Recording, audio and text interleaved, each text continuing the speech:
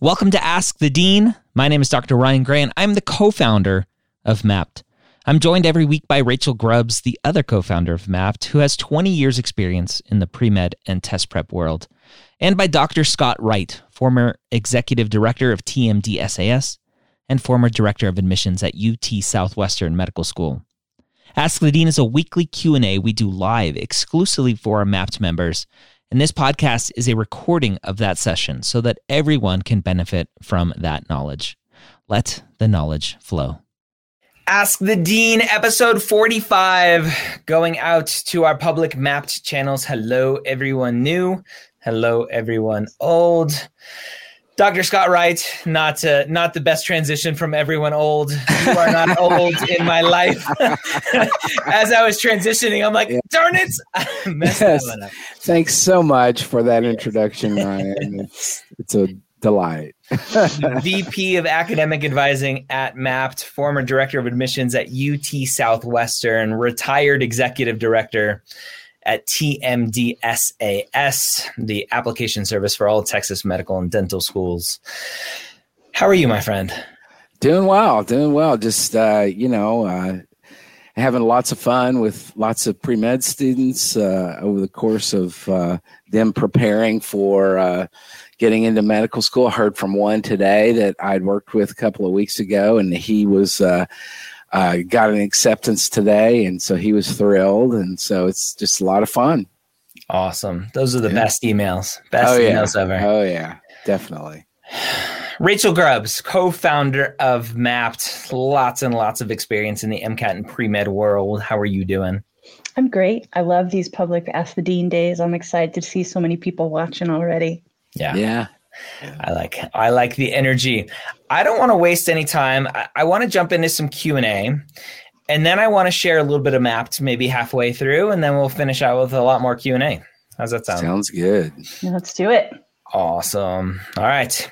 First question up. When including shadowing experience in AMCAS, should it be written with a data range for each physician that I've shadowed? Do you have any other helpful tips for this section, please? So I have a good tip here. The Premed Playbook Guide to the Medical School Application Process. I would recommend. This is funny. This is my personal statement book. I printed out the cover and taped it on there. I don't have a physical copy yet. So yes, right. The shadowing, super passive, not a ton of great things to say about it. You can definitely kind of list Dr. Smith, this date range, this number of hours, Dr. Johnson, this date range, this number of hours. You can definitely do that if you want. Absolutely. Yep. Totally agree. And I do have, as another thing, that I have a YouTube video on the medical school headquarters YouTube channel about writing extracurricular activities. So go check that out. All right.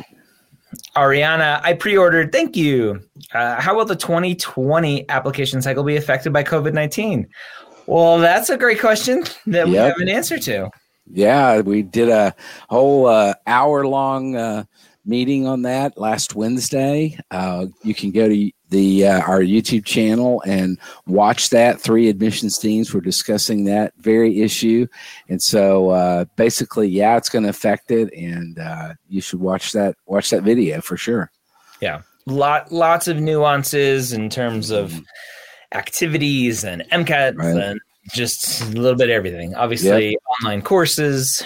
So I think let's just expand just a tiny bit here, because one of the biggest misconceptions around the application cycle, last cycle and this cycle, it has been last cycle was more competitive because more people are applying. This cycle is going to be more competitive because more people are applying. And I think it just is what it is, right? Students are applying to school. It's always competitive, and it'll be what it'll be. So don't worry about who's applying, who's not applying. Yeah, don't try to play that game. No, agreed. All right. Do you have to mention your salary or family income on the AMCAS application? So there is a line item, an entry for family income level. You can mark it as do not know. And so you can leave it blank if you want. Mm-hmm. The Texas application does ask that as well. And it's part of what calculates the socioeconomic status of the applicant. Yep. The family income is an important part of that. So, but it they don't want your tax returns and all that. You just have to kind of do guesswork. However, I've seen a lot of applicants who answer that and answer it falsely. In fact.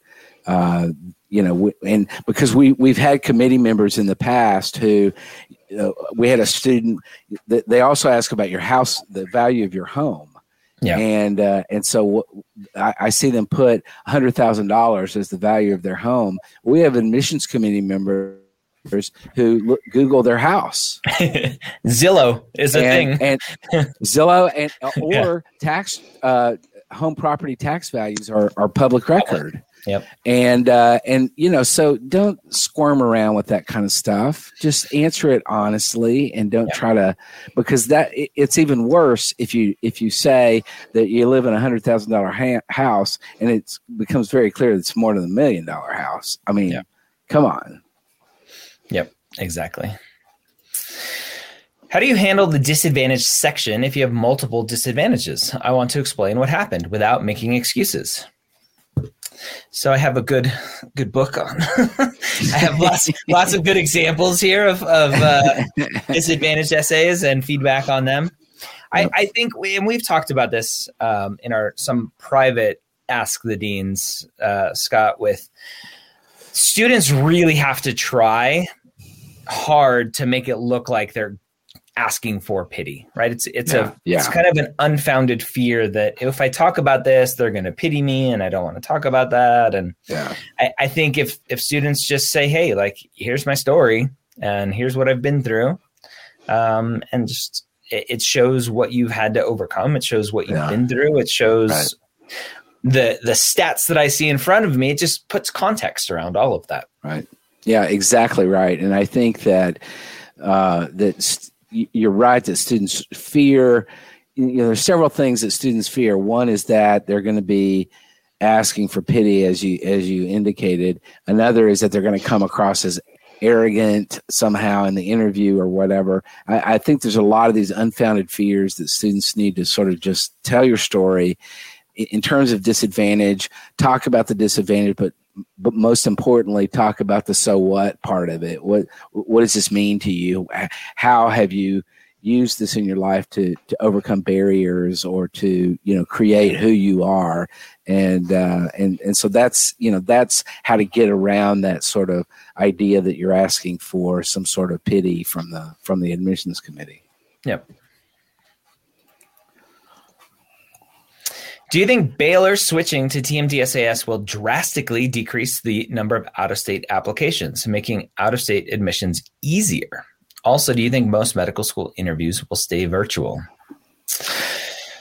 So the first question is no, it will make it, there will be more out-of-state. It's going to be exactly the opposite. It's going to be more out-of-state student applications because Baylor's entering TMDSAS, not as this questioner states it. So I think it'll be let's talk through that, because a lot of students may make the decision to say, I don't want to deal with another application service. Before it was easy just to check a box on AMCAS, but I don't want to deal with TMDSAS. I don't want to pay $185, right? Instead of $41 to add Baylor to my AMCAS application, I have to pay $185 to apply to TMDSAS, which I wasn't going to do before. So maybe that's the thinking that she's having here.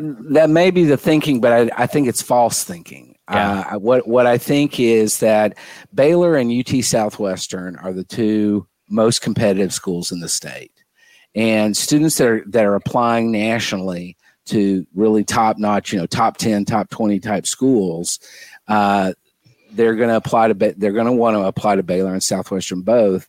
And so I understand what you're saying, Ryan, but I don't think it's going to work out that way. I think students are going to be more than happy to pay the $185, do the extra application, and do that. So I don't think it's going to have a radical effect on reducing the number of applications. It'll be interesting to see, but I don't see it going that way. Yeah. Well, and at the end of the day, heart of. Oh, go ahead, Ryan. You go. I think the point of Emily's question is, do you think admissions for Baylor are going to be easier? And I would say no. Probably the same. But Baylor's never been super out-of-state friendly. We've talked recently about how their funding isn't quite as strict as public Texas schools, which need to have 90% in-state. I think Baylor needs to have 70 or 65 in-state. Is that right? Yeah, I think that's right. But that's their max. The reality is that usually they have, or that's their min. The reality is usually they have a lot more in-state. So correct. I think it's going to continue to be tough to get a spot at Baylor if you're not from Texas. Yeah. And, I just have to hasten to mention that tonight is the basketball finals, and Baylor University is playing for the national championship for basketball tonight, unrelated to Baylor College of Medicine, but just had to put that little thing out there. So okay. Yeah. And then part 2 of Emma's question, do you think most medical school interviews will stay virtual? So I'm going to defer back to the Inside Med admissions because this came up there, but the short answer is schools do seem to be intrigued by that, right? There's pros and cons to both sides, but I mean, it certainly saves you all a lot of money if you don't have to fly there. Yep. Yeah. Yeah, my hope for the future of medical school admissions is that there will be a percentage of interview slots every year moving forward that will be virtual for students who, from a financial standpoint, typically can't afford to travel around. Yeah, my guess is, if I was still at Southwestern, I would say we would probably be looking at some kind of hybrid model where we would, give students the opportunity to come visit the campus and do it in person or do it virtually, either one. Yeah. And you're talking long-term, not just for this cycle. Yeah, I'm talking long-term. Yeah. Yep. Absolutely. Yep. I'm Gage from Florida. I'm a working RN applying next year. I have 3 letters of recommendations, only one from a professor. Will schools look at my application negatively because of the lack of academic letters of recommendations? So here's an interesting thing. I think a lot of students are unaware that medical schools have requirements when it comes to letters of recommendations. I think especially for someone working like Gage, who's a nurse, in the business world, you just show up and be like, here are my letters of recommendations. And you're picking and choosing the people who you think are going to paint the best light for you, paint you in the best light, rather. Mm-hmm. Medical schools tell you these are the letters that we want. And so Gage, look at the schools that you want to apply to, look at the letters of recommendations that they want. And if you're going to have trouble with those, then ask for maybe some forgiveness before you apply, to say, hey, here's my situation. I'm not going to be able to get this letter that you require. Can I still apply? Can you waive this requirement, et cetera? Yeah. And this is good information for MAPT, right? Inside of MAPT, we'll have letter of recommendation requirements so that when you add a school to your list, we also know the letters of recommendations that you're flagging inside of MAPT, and we can tell you, hey, you're missing this kind of letter for this school that you just added to your list. Yep. Is submitting my primary mid-June worth okay for MCAS? I will start an internship at a medical school and have my spring quarter grades, likely to raise my GPA by then. Is it worth the wait or not? Mid-June is early. Yeah. Oh, yeah. Agreed. Yeah. Yep. Because they don't even open it up for submission until the 1st of June. So May 27th this year. Oh well. Okay. Yeah. Yeah, they're all the old school people are like June 1st, which has historically been like the date that everyone says. The last like 2 or 3 years has been the end of May, and it's like, no, I like to say June 1st. Yes, May 27th this cycle.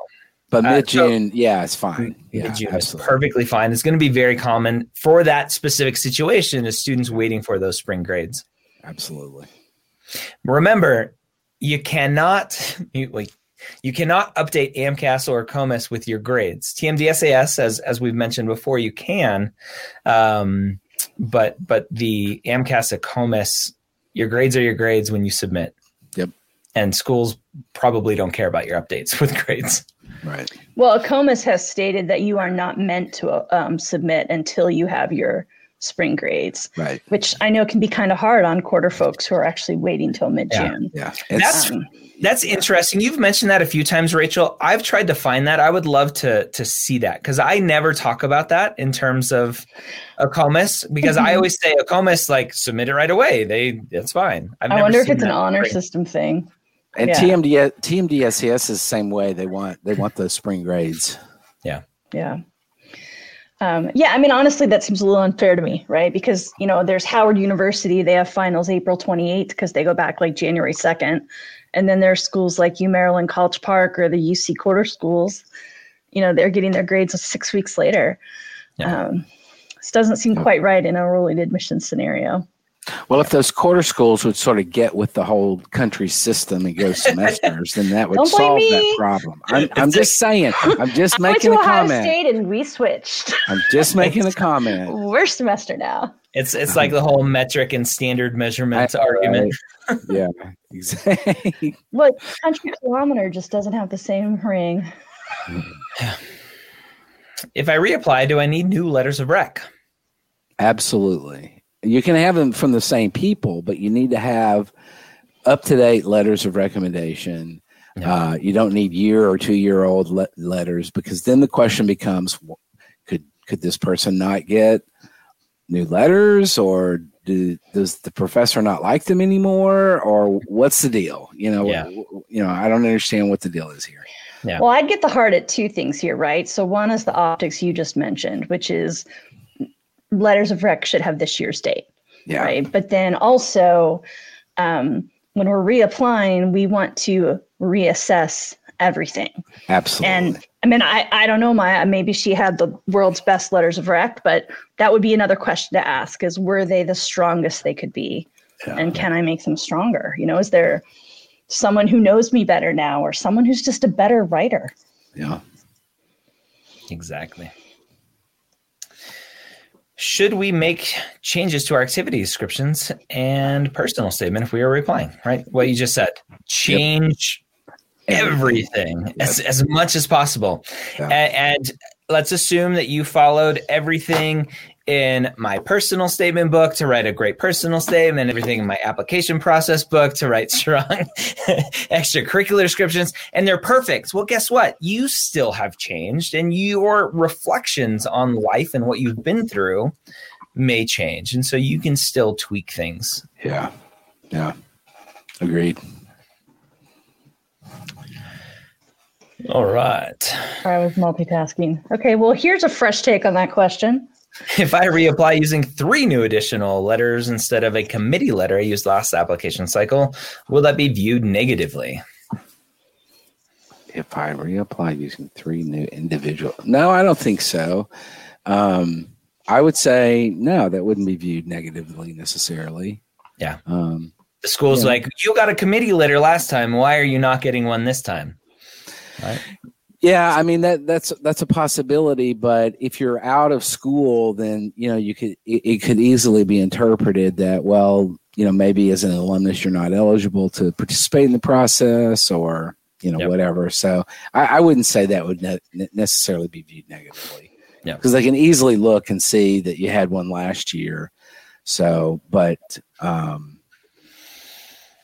mean, I guess I would wonder why you're not using the committee letter process this year. But if you had 3 individual letters, I don't think that would be necessarily a problem. Yeah. And that will be a question on Inside Med Admissions for April. Mm-hmm. Yep. It's coming up in a few weeks, talking about letters of recommendations with some medical school admissions members. Yep. Exactly. And it's in the banner if y'all want to sign up. Yeah. Okay. Let's keep trucking here. Will leaving a second bachelor's degree halfway through without finishing it look bad in the eyes of admissions committees? No. Nope. No, a lot of students go into a second bachelor's degree program if they're a post-bac so they can get financial aid. And so that's not going to be unusual necessarily, because if you're non-degree seeking, you can't get financial aid, like through the federally subsidized programs. You have to be in a degree program. So that would not be unusual at all. Financial aid and class preference, registration preference. Yeah, exactly. Typically for a lot of schools goes to the degree seeking. Degree seeking. Yep, absolutely. So you got to game the system, unfortunately. And just leave, just drop out like most students do anyway. Right. Is part-time interview prep in the month of July sufficient? How much time do you truly need to prepare for more general interview prep? So before we answer this question, let's answer the question, when do interviews typically start, Scott? Yeah, it depends a little bit on the school, but I would say most schools aren't going to start interviewing until latter part of the summer and then into the fall. So I think if you're prepping for your interview in July, I think that should be fine. I would be really surprised even if schools start awarding interview slots in July. Those interviews aren't going to really start happening until after that. So I don't think that would be a problem at all. And I think interview prep, utilize whatever resources your institution has. A lot of times the Career Center at colleges and universities use that. Brian's written a book on the topic. And others have and so just utilize whatever resources you have available to you, to prep for that kind of stuff. Yeah. There's a link in the chat with the link to the books. I had it on the ticker there for a minute, but I don't want to be too distracting with that. Let's see. Brian from Pittsburgh. The moral of the story is Dr. Gray writes too many books. Brian, watching from Pittsburgh, what are your suggestions to someone who is applying with a misdemeanor because of alcohol violations? So the S at the end of violations is the question mark. Yeah, that is. I do wonder about that, and I also wonder. Well, my feeling on this is, because this happens a lot. This is probably the most common infraction that medical schools see, and I would say they're going to look at a variety of different things. When did it occur, and what do you say about it? So I honestly, I don't think this is something that you need to fret too much about. Medical schools understand. The admissions committee members have been there. They've done that. They all waited until they were 21 to start drinking. Right. Yeah, it's the biggest thing is the repeat offenders over and over and over again. So you didn't learn. That's exactly right. Yeah, that's exactly right. And so I would say, just like anything else, you talk about it. You say, this is what happened. This is what I learned from the situation, why I'm a different, better person now. And that's what you do. Yeah. Yep. For all of you watching live with us here, this is Ask the Dean. This is a normal Monday thing that we do typically for Mapped members, people who use Mapped. And we'll talk about Mapped in a minute. But if you like this format, if you like us, if you like Dr. Wright or Rachel and can put up with me, then tolerate. You want to hang out with us every Monday, you can join Mapped, which will help you on your journey to medical school. And you get to come to Q&A like this every Monday. Yep. Every Monday. Yeah. And the ones that are not public, we get to all the questions. Well, most of the time. Almost always. Depends on how busy we are that month. All right, let's keep tracking. Is it necessary to take upper level science courses? I'm a non-trad working full-time with a 4.0 in my post-bac, wondering whether upper level sciences are necessary to show academic rigor. So So I will say, number one, from the TMD essays, from the Texas perspective, Texas requires 2 years of biology as opposed to 1 year, which is common for most of the medical schools around the country. So what Texas is looking for, yes, is some upper level science coursework. Now, to address this from a bigger perspective, I would say yes. If all you've taken is the minimums, Gen Chem, Organic Chem, 2 lower level biological science courses, I would wonder about can this student really handle the tough upper level classes. Depends a little bit on what so this is a non-trad. I would say it depends a little bit on their previous academic experience and how that went. If they're doing a post-bac, it leads me to believe possibly that it hadn't gone super well. So I would say, yeah, I would take some upper level science classes, even if it's just a few, just to show that you can do the work optimally. Yeah. Okay. All right.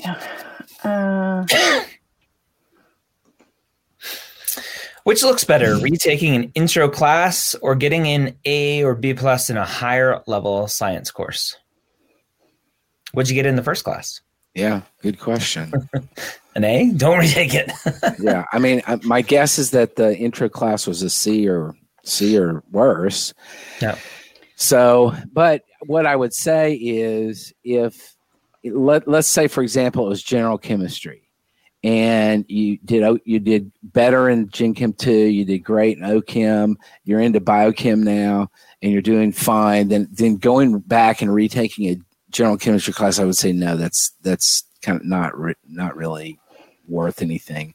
If it's a C, it's going to count toward the prereqs, then you'll be fine. If it's a C minus or worse, then you're going to have to retake it to meet the prerequisite requirements.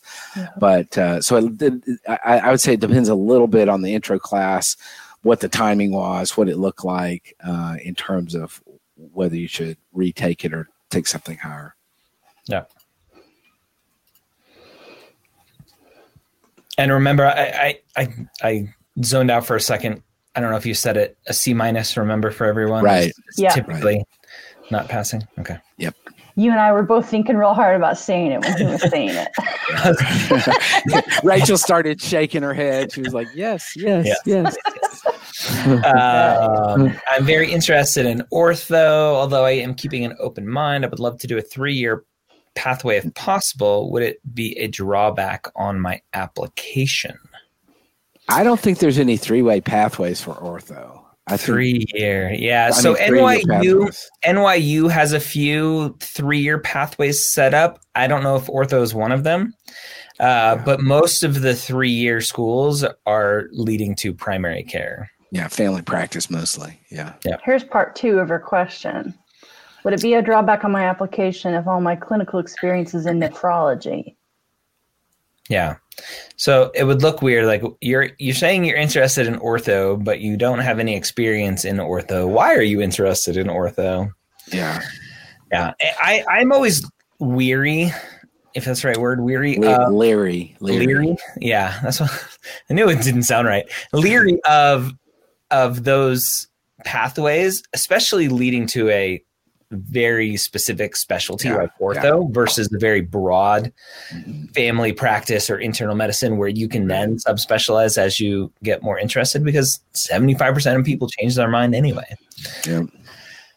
Yeah. I always caution students not to be too specific in their application. If they go on and on and on about, ortho and this is what I want to do and ortho is it and blah, blah, on and on and on. I think, admissions committees typically view applications and applicants as pretty naive, because they really don't know. They're by definition naive when it comes to, what they know about, as a typical applicant. Some of them, if they're, like a nurse or nurse practitioner or a PA or something like that, then they may have a broader idea. But generally, I would say stay as general as possible. And, you can mention that you have an interest in orthopedics, but, you're open to whatever, but don't go on and on and on about it.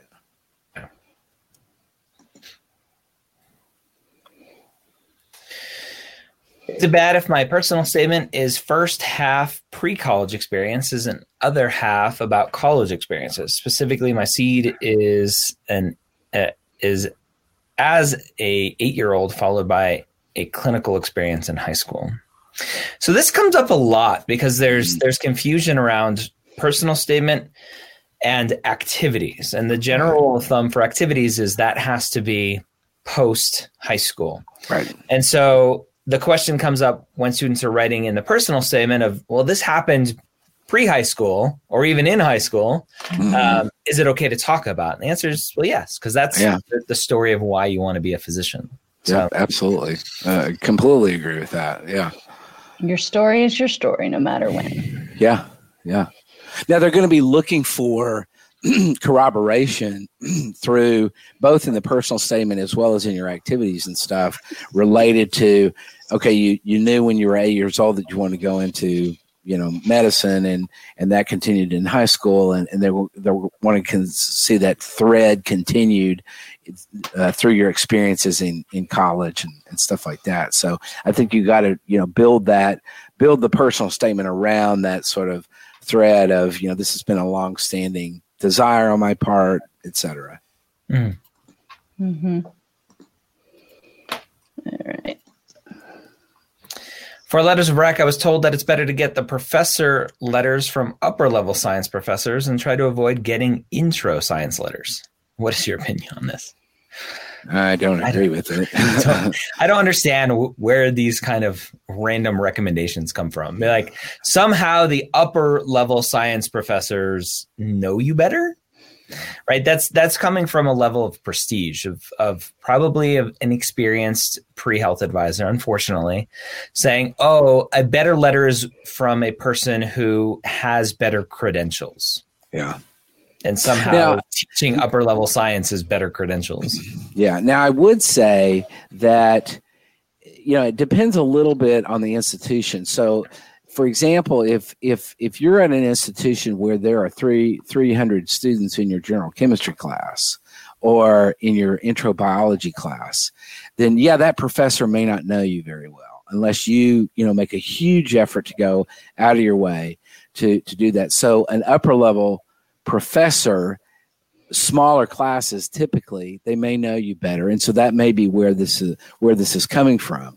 Now, at smaller institutions, that wouldn't be the case. The classes are going to be much smaller, even intro classes. So I think you have to seek out letters from the professor that knows you the best. If that's a Gen Chem professor or a Bio 1 professor, then get that letter. If it's a biochem professor or a molecular biology professor, then get that letter. Just find the ones that they know you the best. Yeah. I want to talk about MAPT real quick. We're about halfway through, and I want to jump into a lot more Q&A. But I want to jump into MAPT and show students really what MAPT is all about. So this is our demo account that has some of the bells and whistles that aren't in the main MAPT yet. Some of this stuff will be released next week. But this is a dashboard. Once you have data in it, this is after entering a bunch of courses. You can see your AMCAS GPA, your COMAS GPA, TMDSAS GPA. And you can see at a glance what things are looking like. You got your cumulative GPA, your science GPA. It was very interesting. A student recently who I talked to had gone to a couple different schools, and they had no clue what their GPA was because each school only tells you what the GPA is at that school. And so this kind of breaks down what your GPA looks like on the different application services, and we can see some nice trends in AMCAS science GPA, et cetera. And as you're entering courses, one of the things that students struggle with is understanding what is a science course and what is not a science course. And we have now built in, again, these kinds of bells and whistles are coming out next week. So if I take general biochemistry, we have over 2 million courses in our database. So I just picked general biochemistry, and it automatically should have, and it didn't, which is interesting. So there's a little bug there. It should have. It's funny. I was doing this just the other day, and it was working.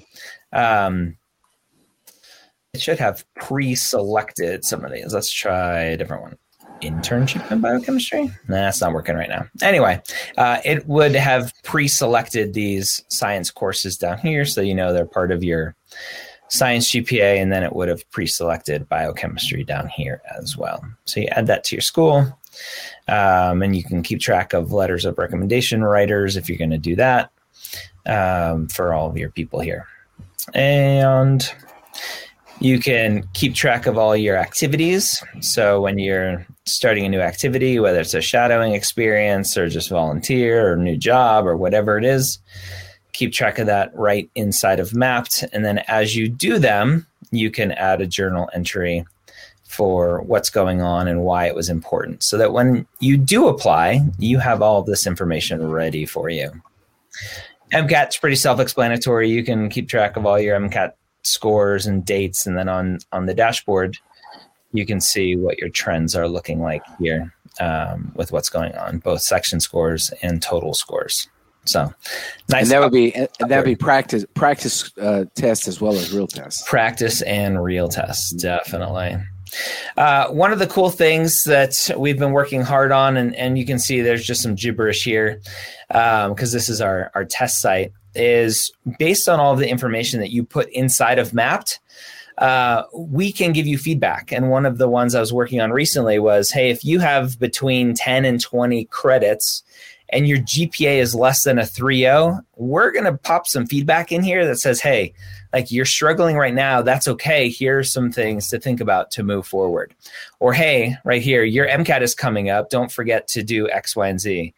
Or, hey, based on your profile, you have told us that you're going to take the MCAT March 30th or whatever it is, 2022. Here are the things that you need to start preparing.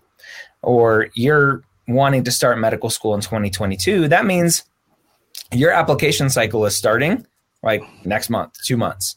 And we on our main site that's active, we have feedback to students to say, hey, you should start working on your personal statement now. Here are some recommendations. You should start working on your letters of recommendations, etc. And then one of the awesome things is if you have a pre-health advisor or pre-med advisor that you love, you can invite them to access your Mapped account. And then they will see everything that you see with read-only access. So they can't change anything, but they can see it all. So you can get those conversations going. And then one of the cool things now is that we have, and we're building in, you can still see some test words in here, some dummy language, is the application information will all be here, and you can actually start working on your application. So personal statement, draft 1 and 2, you can make a new draft, start working on this information, all right inside of Mapped. Build your school list, keep notes of what you like about the school. This school rocks. So you know what is important about the school, what's not important, etc. And we can search for more schools as you go. This is just the beginning of Mapped. We have lots of new stuff coming soon. So I just want to share some of that. And we can give, normally it's 2 weeks free trial at mapped.com. But for all of you, if you use the code 30 days free, you'll get 30 days for free instead of the 2 weeks. Cool. I'll leave that up for a little bit. I'll also put it in the doobly-doo, which some of you may call the description box down below. To me, it's the doobly-doo. So I'll put that referral code in there too, but I'll leave this up for a few minutes while we keep trucking. Let's see. I have a bachelor's degree from overseas. Would it be frowned upon if I enroll myself in a local university to get medical school prereqs as a nutrition major and apply without finishing the degree? So very similar question to earlier. You need the classes. Doesn't matter if you get the degree, not the degree. Right. Now, depending on the school, some of them are going to require that you do 90 hours. So, for example, Texas schools, a degree from overseas will not hack it, and so you're going to have to do 90 hours. Yeah. I was actually talking to a student this morning who he's a U.S. citizen. He actually has 4 passports, which is crazy. I asked him if he's a spy. He's got 4 passports. He went to school in the UK and then came to the States and was looking at schools because he has an international degree. And there were like 3 schools that would accept his UK degree. It's from Oxford. So they're like, yeah, we'll accept Oxford. But a lot of schools have either the 90-hour requirement. A lot of the schools that he found have a year requirement of like a full year of courses here in the US. So right. Yeah, it's definitely something to continue looking at. Yeah. Quick question about MAPT I wanted to throw up for everybody. What would MAPT application coaching look like for a student who's applying this cycle? Is it too close to the cycle to use this service? So actually the application coaching is closed for now, but we do have room for one-on-one. Just if you want to meet and talk about your personal statement or meet and talk about anything else. But the full application coaching cycle coaching is closed. Yeah. Yeah. So you can still sign up for smaller packages or individual sessions, but we are full up for the full application cycle at this point. Thank you for asking, though. We appreciate it. Yeah, absolutely. Okay. Trying to look for new topics because I think a lot of these got asked before we answered them.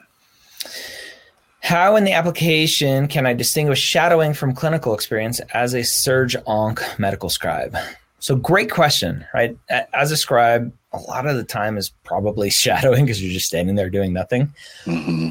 Very similar to clinical research coordinator. You're kind of just sitting, waiting for the patient to be done with the physician before you go on to the next thing.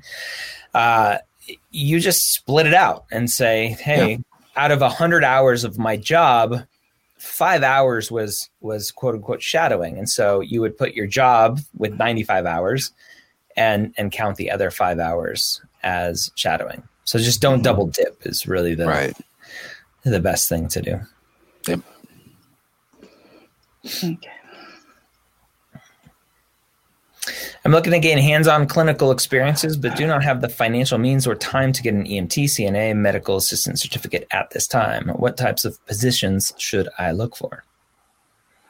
Well, we've talked about this related to, some of that particularly in terms of MA, depends on what state you're in. And my guess is that if this student is mentioning an MA certificate, then they are in a state where that's required. But I would check on that with, and verify because, in some states you can get, physicians' offices or clinics will train you themselves. Yep. So that's something definitely to look into.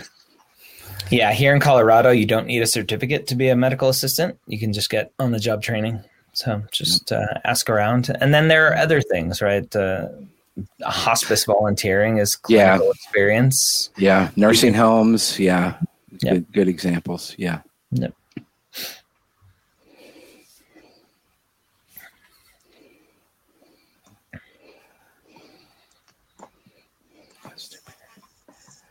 I'm currently a medical assistant at a family practice and work with one of the docs closely. Do I still need to get lots of hours shadowing other docs?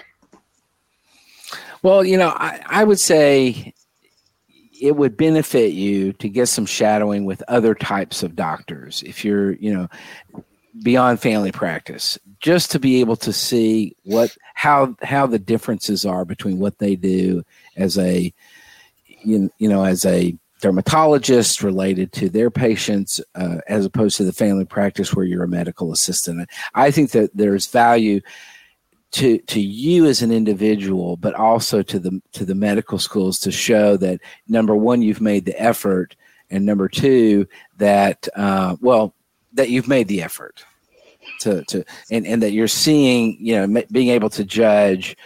This is how clinical medicine is practiced in a variety of different fields. Yeah, I kind of I always push back at students for this one. Finding one person to shadow is really hard. Finding multiple people to shadow just to appease an admissions committee member, I'm like, do what you can do. If you can't, it's not going to hurt you. And I don't think so either. But what I would point out is this person obviously is working with a family practice physician.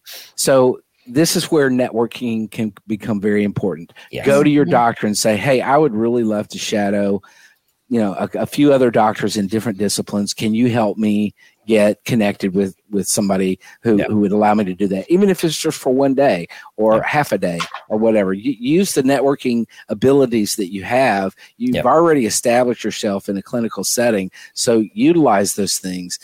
I agree with you, Ryan, in terms of, somebody who's coming from nowhere and doesn't have any networking abilities, but this person clearly does. And so utilize that. Yeah. So Daniela, what you should do is go to your family practice doc and say, I'm really bored hanging out with you all the time. do you have any friends who are cooler than you? No. No, not that. Okay. Never mind. No. Tax has never been my wrong best. approach. All right. Here's an interesting one. What is the reasoning behind submitting the primary to a quote throwaway school if I won't have my MCAT score back yet? Why wouldn't you just submit to your whole school list? So I want to talk about this because I was super questioning and I didn't like this apply to one school strategy for the longest time. And then I realized why it works, and now I'm for it. I don't agree, though, to the throwaway school, because then you're just wasting money. So for other people who don't know what this is, when you submit your application, you have to submit it to at least one school to start the verification process, to get in line with the different application services to be verified. And if you don't have your MCAT score back, right, if there's a question of whether or not you'll be somewhat competitive with your MCAT score, you may be hesitant to, quote unquote, waste money to submit an application. But it's best to submit early so you can get in line to be verified. With that said, the biggest difference is just money. You either submit to one school now or to 10 schools now. And if your MCAT score comes back and it's not good, then you wasted $410 or minus $41 for AMCAS to submit to 9 extra schools that you didn't have to submit when you submitted your application at the beginning, if that makes any sense. And so there's zero difference if you submit to one school now and then add 9 schools in 3 weeks when you get your score back, as long as, and this is the big asterisk that I tell students, as long as you're acting as if you're going to get a good score and you're starting to work on those secondaries for the other 9 schools that you'll add later. Because as soon as your application's verified and into schools, when you add those extra schools, you're very likely going to get those secondary essays within a couple days. Yeah. So you got to be prepared for that onslaught. So I don't agree with the throwaway part of that question. Exactly. But the applying to one school is just, it's a financial strategy that makes sense to me. Yeah. Yep. It's just what I was going to say, is I think it makes sense to hedge your bets, but there are no throwaway American med schools. No. It's not the way it works here. Well, Florida, I think. Oh, oh, hold on. I got a knife in my back.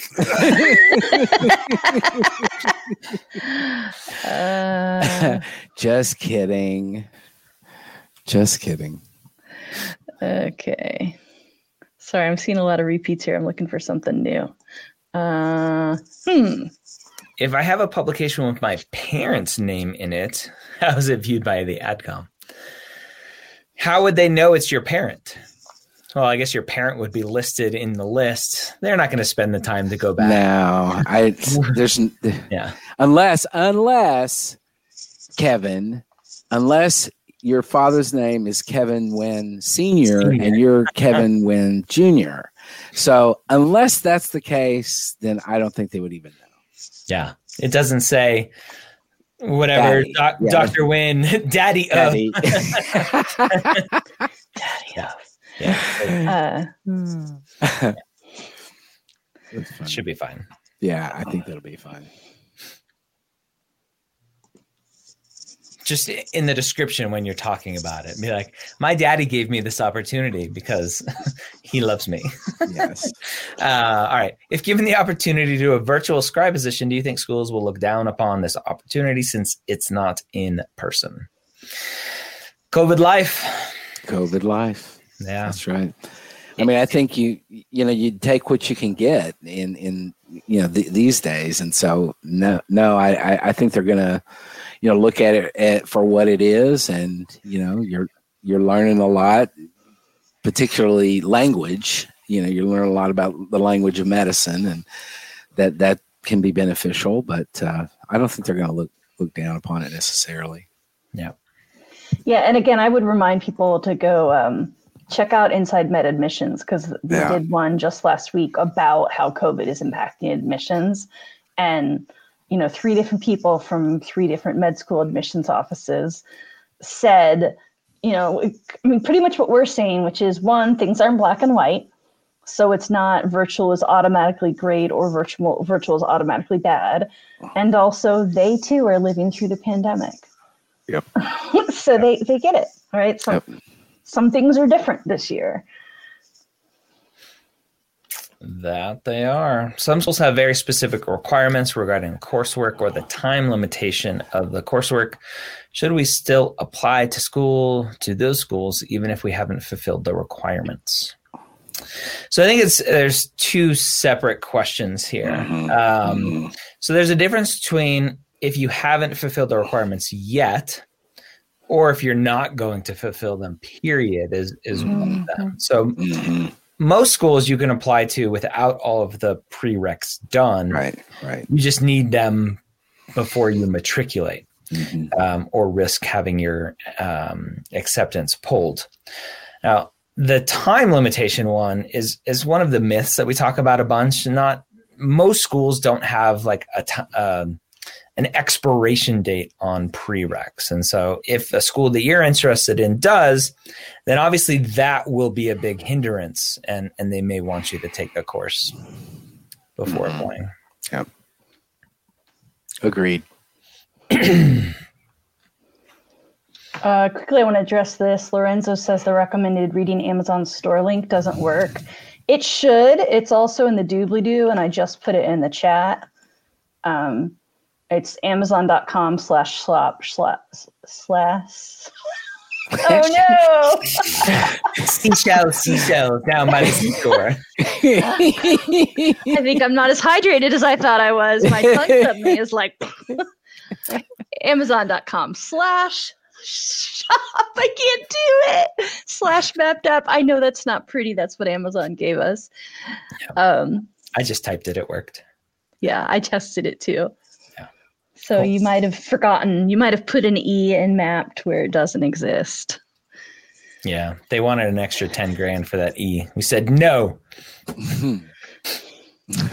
All right, 6:54. So we're coming to the end here. Here's an interesting one.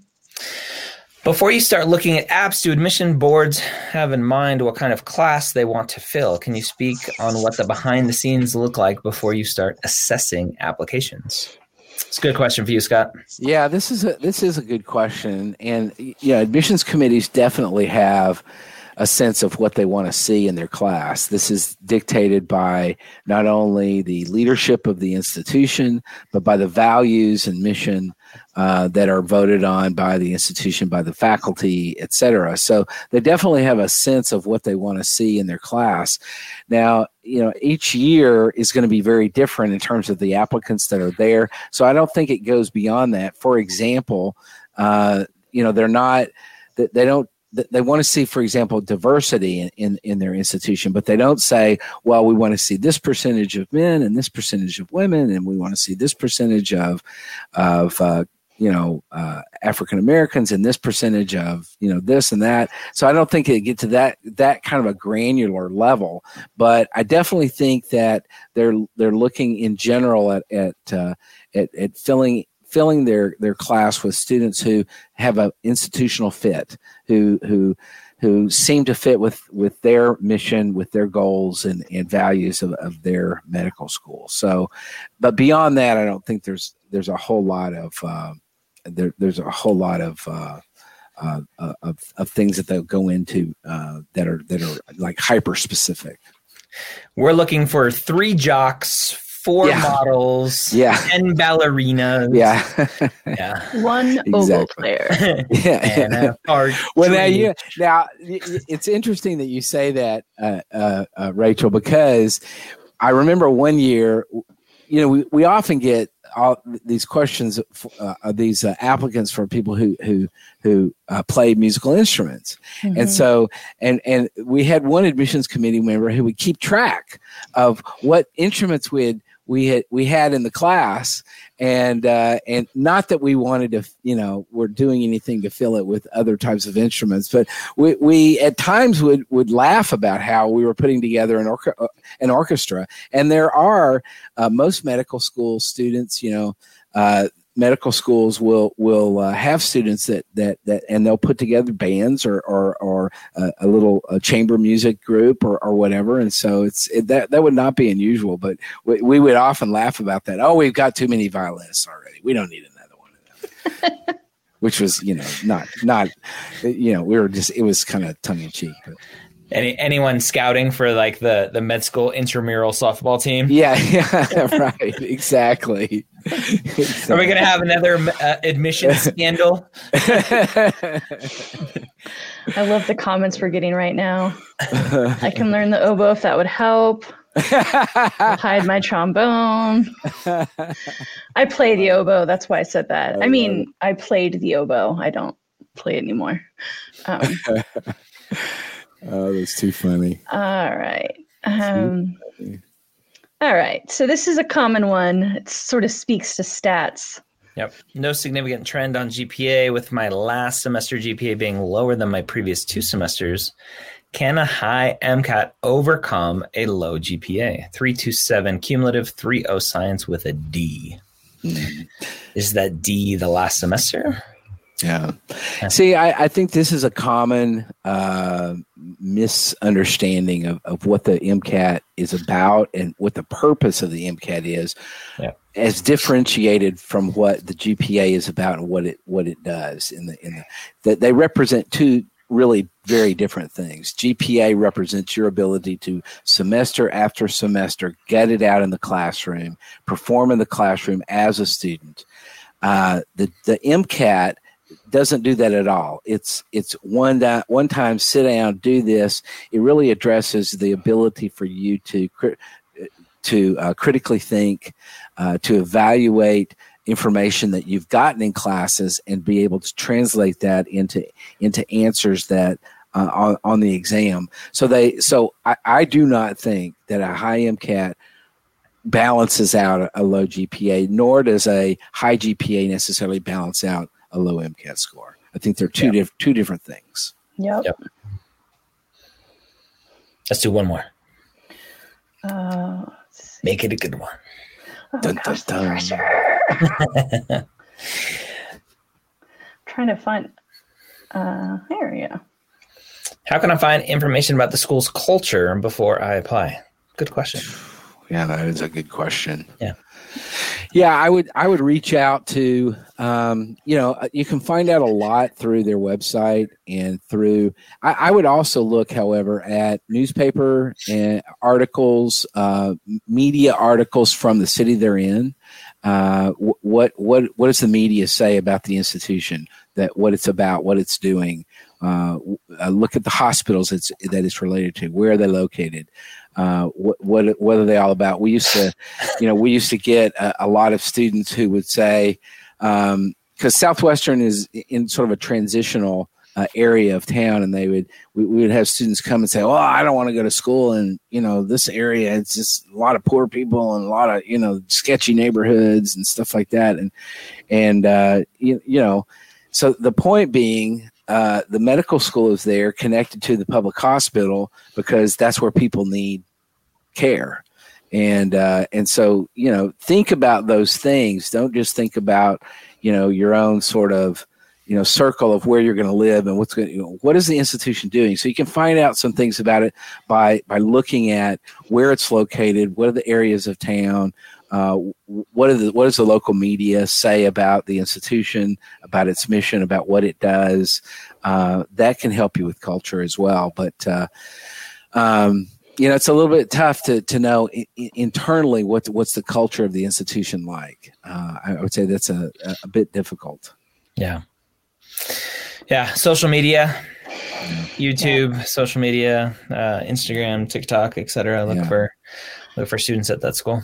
Yeah. I'm a big fan of Google Alerts, right? I mean, I don't want to have to go hunting on websites all the time. Right? Not newspapers either? Yeah, I know. When like Scott said that, I was like, does he mean like those things that servants used to iron? Like, what's he talking about? Wait. What? Paper? Like, who's paper anymore? That's so quaint. You don't love our planet.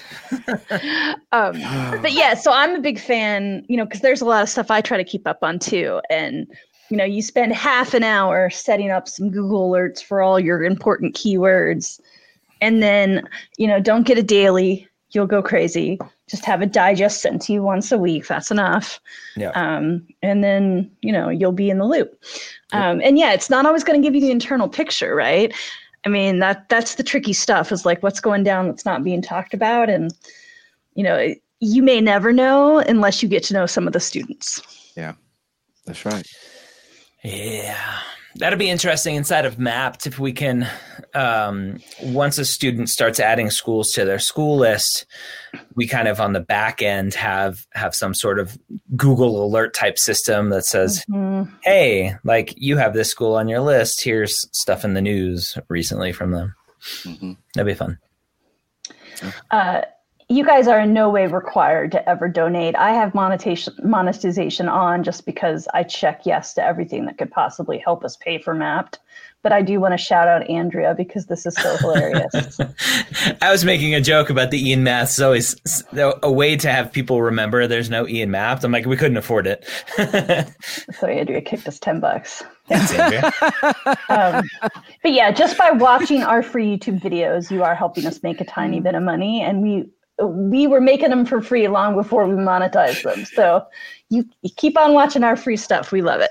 That's awesome. And then, yeah, if you guys are interested in trying Mapped, like Ryan said, normally it's 14 days free, but we're going to do 30 days free. So you've got this referral code if you want to use it in the next, I think it's good for the next week or so. And then the doobly-doo, as I so fondly call it, the description box down below the thing has a bunch of links to a bunch of upcoming free events. So we've got Inside Med Admissions later this month. We've got National Premed Day at the end of May. It's May 28th. Lots of cool stuff coming up that won't cost you a penny. So we sure hope you sign up. Absolutely. Thank you, everyone, for coming and hanging out with us. Thank you. Have a wonderful night. Bye, everybody. Go Baylor. This is Dr. Gray again, closing out. I hope you learned something from our session today. If you haven't yet checked out Mapped, I invite you to try it for free for 2 weeks by going to mapped.com/podcast. Track and navigate your journey to medical school using the only tool like it for pre-meds. We'll see you next week here on Ask the Dean.